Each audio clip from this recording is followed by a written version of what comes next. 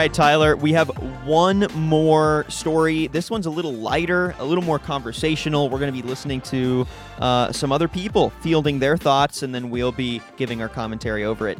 So finally, we've got a clip segment, which is great. It's been a while. Basically, we're fielding some thoughts on food delivery platforms. For some context, and you can check this out on our website, we've done several interviews on this, but Uber and Postmates recently merged. Uber acquired Postmates to remove the competition from Uber Eats, and now the major delivery app platforms have consolidated from basically 4 to 3. It's a classic antitrust scenario. That doesn't mean that there aren't other smaller players in the space, of course, but the key ones now are Uber Eats, Grubhub, and DoorDash. And COVID has put the spotlight on these delivery platforms and has really, for some, cemented their value, and for others, cemented how cancerous they are to the industry. It's really varied. There is not a consensus on the future of these platforms. Really, I think the questions we need to be asking ourselves is, what is the future of delivery platforms as customers seek out these options and as restaurants make delivery and curbside a forever part of their business? Whether that is because COVID has irreparably changed their business model, or because they just see the value in delivery and curbside and want to continue to add that as an option, even if it's not a necessity once COVID blows over. So we sourced some restaurant owners and operators to give us their thoughts on different interviews on our website, and we had a few conversations that we hadn't put anywhere that we wanted to source and continue to field thoughts on, so we're going to air them here instead. So we have thoughts from 2 different people. We're going to be hearing from Bob Vreeland. He's the operator of Godfather's Pizza in Cheyenne, Wyoming. We're also going to hear from Tyler Hollinger. He's CEO and founder of High Life Productions. So here are some of the questions we asked them, and then we'll play their clips. So the questions included, how do you feel about leading app-based delivery platforms like Uber Eats and Postmates as a solution to delivery options during COVID? Do you imagine delivery and curbside will become long-term solutions for your restaurant? Why or why not? What sort of operational challenges do you need to solve to keep delivery sustainable for your operation? And how has COVID changed marketing strategies to retain customers, and how sustainable are those solutions, in their opinion, when coupled with delivery and curbside as well? So those are some of the main questions we asked them. We compiled their responses here into short snippets that we can discuss. So Tyler, can you go ahead and cue up Bob Vreeland? Again, Bob Vreeland is the operator of Godfather's Pizza in Cheyenne, Wyoming. Here are his thoughts on Uber Eats, other app delivery platforms, and delivery and curbside as part of a business model. Delivery service, right time, right place. They've been building their business for a long time, but here in the rural areas like Cheyenne, Wyoming, they're starting to make a bigger presence. Without them, myself and many other restaurants wouldn't have made it. Delivery has always been part of our business, but it's going to become essential now. They're essential providers. The trick is going to be how well we can develop it. Delivery is here to stay. The operational challenges are only going to be how can we improve upon it. Like Amazon, we have to make it as easy for the customer to order, get high quality. We got to improve. We're going to keep marketing our quality and our product and service, but we're going to have to shift a much more focus on delivery and making that more convenient for people to order and receive product quickly. So, thoughts on his thoughts there. He definitely seems to be more of a fan of these platforms, and he made it sound like for his market, this is really all that's available. What are your thoughts? That's really interesting. I think for people like Bob, these services have opened up new doors and allowed them to stay in business, which I think has been, it has brought about some flexibility that they didn't previously have the infrastructure for. So I think that there are going to be a lot of people out there like Bob, but I do know that there's another side to the argument that I think is worth discussing, right? Yeah, and I think Bob brings up a good point that delivery is here to stay, and that really where the conversation needs to be at right now is less like, should we be doing delivery, but more, how can we offer a seamless experience for our customers? How can we make it easy for them, exciting for them, and convenient for them to order delivery, and motivate those decisions from customers?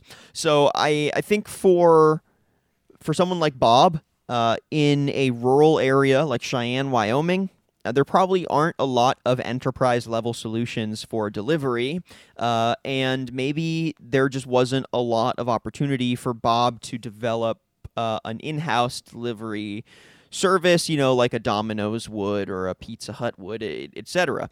And I think that also speaks to the power dynamics of these large platforms.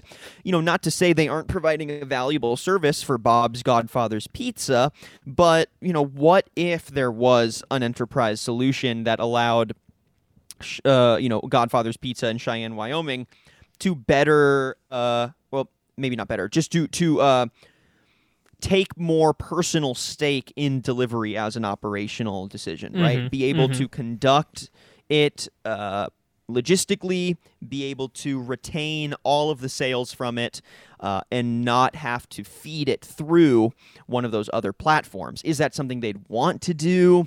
Is that something that would even be feasible in that market? I think right now we can't say, because the options aren't there. The only options are, we're going to feed through Uber Eats, we're going to feed through Grubhub, we're going to feed through DoorDash, because that's where people are shopping. So, I think if Bob wanted to get out of that dynamic, he would have to come up with marketing strategies to push people to order off of Godfather's Pizza. He would have to develop an in-house delivery service. And that takes a lot of capital, that takes a lot of time, and it might not seem like something that they want to do in the short term when the other option is more seamless, even if they would have more ownership over the process and would retain more of the money. I guess maybe, sometimes that revenue, even if it sounds great, the wait time of having to develop your own delivery service is just too much of a put off. Yeah. No, yeah, there are certain barriers to entry for that, right? And so, yeah. So I think that there is an argument to be made for that. Totally. So let's hear now from Tyler Hollinger, CEO and founder of High Life Productions. He is putting on a festival right now. Let me pull up. Actually, hold on. Hold on. Let me look this up, and I'm just going to cut this and toss this. I want to make sure I reference it correctly. Okay, yeah, I'm starting this over. All right, so let's hear from Tyler Hollinger now. Again, he's the CEO and founder of High Life Productions, and he puts on the Secret Summer Festival, also known as Sundays. It is a socially distanced, health and wellness-focused cocktail event, and it's a popular cocktail festival. And they're also offering cocktails to go via their High Life cocktail delivery. So that's bringing cocktail delivery to New York in the middle of COVID restrictions. So here is Tyler Hollinger giving his perspective on these app platforms and on the future of delivery and curbside for his operations. Honestly, I don't see them as a solution. Their predatory pricing makes it almost impossible for restaurant and food and beverage industry operations that operate on razor-thin margins to actually make this a viable opportunity, which is why our subscription-based cocktail delivery program is an alternative similar to your Freshly box or your CSA box that's delivered once a week, as opposed to on-demand whenever you want it immediately, because those apps really don't represent the brands very well. I see curbside and cocktail takeout and cocktail delivery as a long-term solution, absolutely. In fact, we're going to be rolling out our very own app that allows people to not only see what the weekly cocktail delivery menu is, but to place orders on that app. So Tyler Hollinger there is doing the opposite of what Bob is doing and has the opposite does not see these as a sustainable solution, sees the cuts that they take from delivery as too much to be a sustainable long-term solution for small businesses and for small restaurants, and is crafting his own delivery platform and process outside of them as hubs. Now, do you think that his scenario is so unique that it's hard to imprint on other situations? Can we expect the same from a health and wellness cocktail event in New York to a pizza parlor in rural Wyoming? I would say no, right? Those are very different markets, different scenarios, and it's very hard to say that, well, what he can do in his market or how he meets the needs of his market are the same, or he's pulling from the same kind of talent pool or pulling from the same labor workforce as someone in rural Wyoming is, just set up their own delivery platform and service. So, different dynamics, but it is interesting to see the varied response to Uber Eats, etc., as long-term platforms. I mean, personally, I am with Tyler, but I'm only with Tyler as much as I also am, I am understanding of Bob's thoughts on the situation as well, because as much as I may personally not like the dynamic of Uber Eats, Grubhub, and DoorDash eating all of that revenue and acting like middlemen for delivery for struggling small businesses, in some areas, the alternative is closing. The alternative is their restaurant has to go under because they don't adapt to delivery because they don't want to use those platforms. Right. And that's not to give those platforms like a thumbs up, like therefore they're doing great work. It's just more of an acknowledgement of that is the dynamic in that market, and there is no other alternative. So, is it really on Bob to make that change if there is no viable alternative that would keep his business afloat? And what should we be really critiquing about this relationship between Uber Eats and other platforms and small businesses? I would say, the more tangible critique would be around the cut that they take. Yes. If we want to be realistic about the dynamics, unless there is some other massive launch of a platform that allows for, basically personal restaurant ownership over delivery platforms, or unless there are consulting firms that are able to, reach at an accessible rate these companies and provide software support so that they can set up their own backend, et cetera, et cetera.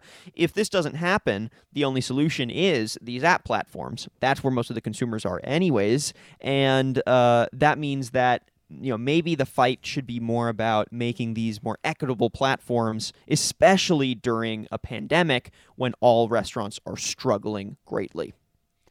What are your thoughts there? I mean, how do you synthesize these two very different perspectives on Uber Eats and their cohort of app delivery platforms?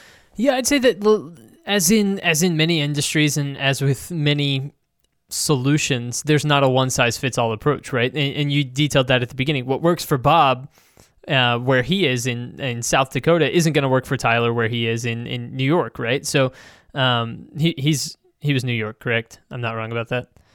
Correct, yes. Yeah, so I think there are going to be different solutions that work for each one, but you're right in pointing out that if you're going to rebel against the movement towards Uber and Postmates and, DoorDash and delivery services and things like that, you can't do it to the extent that you're willing to go out of business for it. I think that's probably not a good way of putting it. But, I think Tyler's right in a certain sense that when you bring up the cut that those delivery services take, they can, especially during these times when delivery is kind of the only option for a lot of different places, they can at times feel predatory, and they can at times feel like they're out to exploit the current circumstances for their own financial gain. And so there are problems involved with that, right? And so I think the fact that, in a case like Bob, I think the fact that these delivery services already have, built out the infrastructure that he doesn't, that makes it, incredibly viable for him, but not for Tyler, who, as he mentioned, you operate on razor thin margins in this type of business. And so, again, not a one size fits all solution. It's not going to work for everybody, but it's interesting to get different thoughts from people who are on different sides of the country in different circumstances. Yeah, I totally agree. I really don't think that we can talk about this without analyzing the realities of the markets that these restaurants are operating in. A place like New York is going to have naturally more options for delivery alternatives, even smaller delivery platforms that operate much like Uber and Grubhub and DoorDash, but maybe are more equitable with their payout and are local to New York.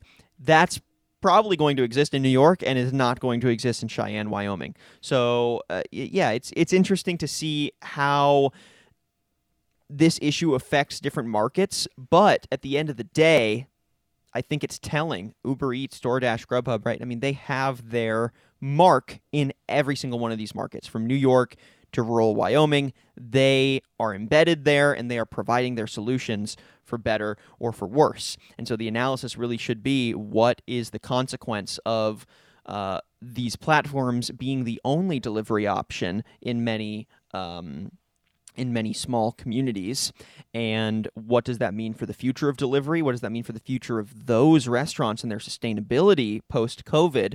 And how do we even begin to find alternatives for those communities in a way that gives them ownership over delivery and allows them to retain some of that revenue in a way that, is giving them a fatter check, basically, because that's always nice, especially when you're dealing with the razor-thin margins of running a restaurant. Absolutely. No, I'm with you on that. It'll be interesting again to see how this continues to develop moving forward, because I think as we talk right now, as COVID-19 is still a major player in our society, I think that things will continue to flux and change, and we'll see kind of where this ends up once we've kind of, I don't know if hit a final kind of, ending to this is the right way of putting it. But, I think just with so many evolutions going on and so many things changing, I think it'll be interesting to see where things land maybe a couple of years from now. Totally, man. Like we like to say on Business Casual, we'll just have to wait and see. Yeah. This was a snippet from Business Casual with Daniel Litwin and Tyler Kern, your B2B morning radio show. Tune in Wednesdays and Fridays at 9 a.m. Central on the Simple Radio app or marketscale.com/industries.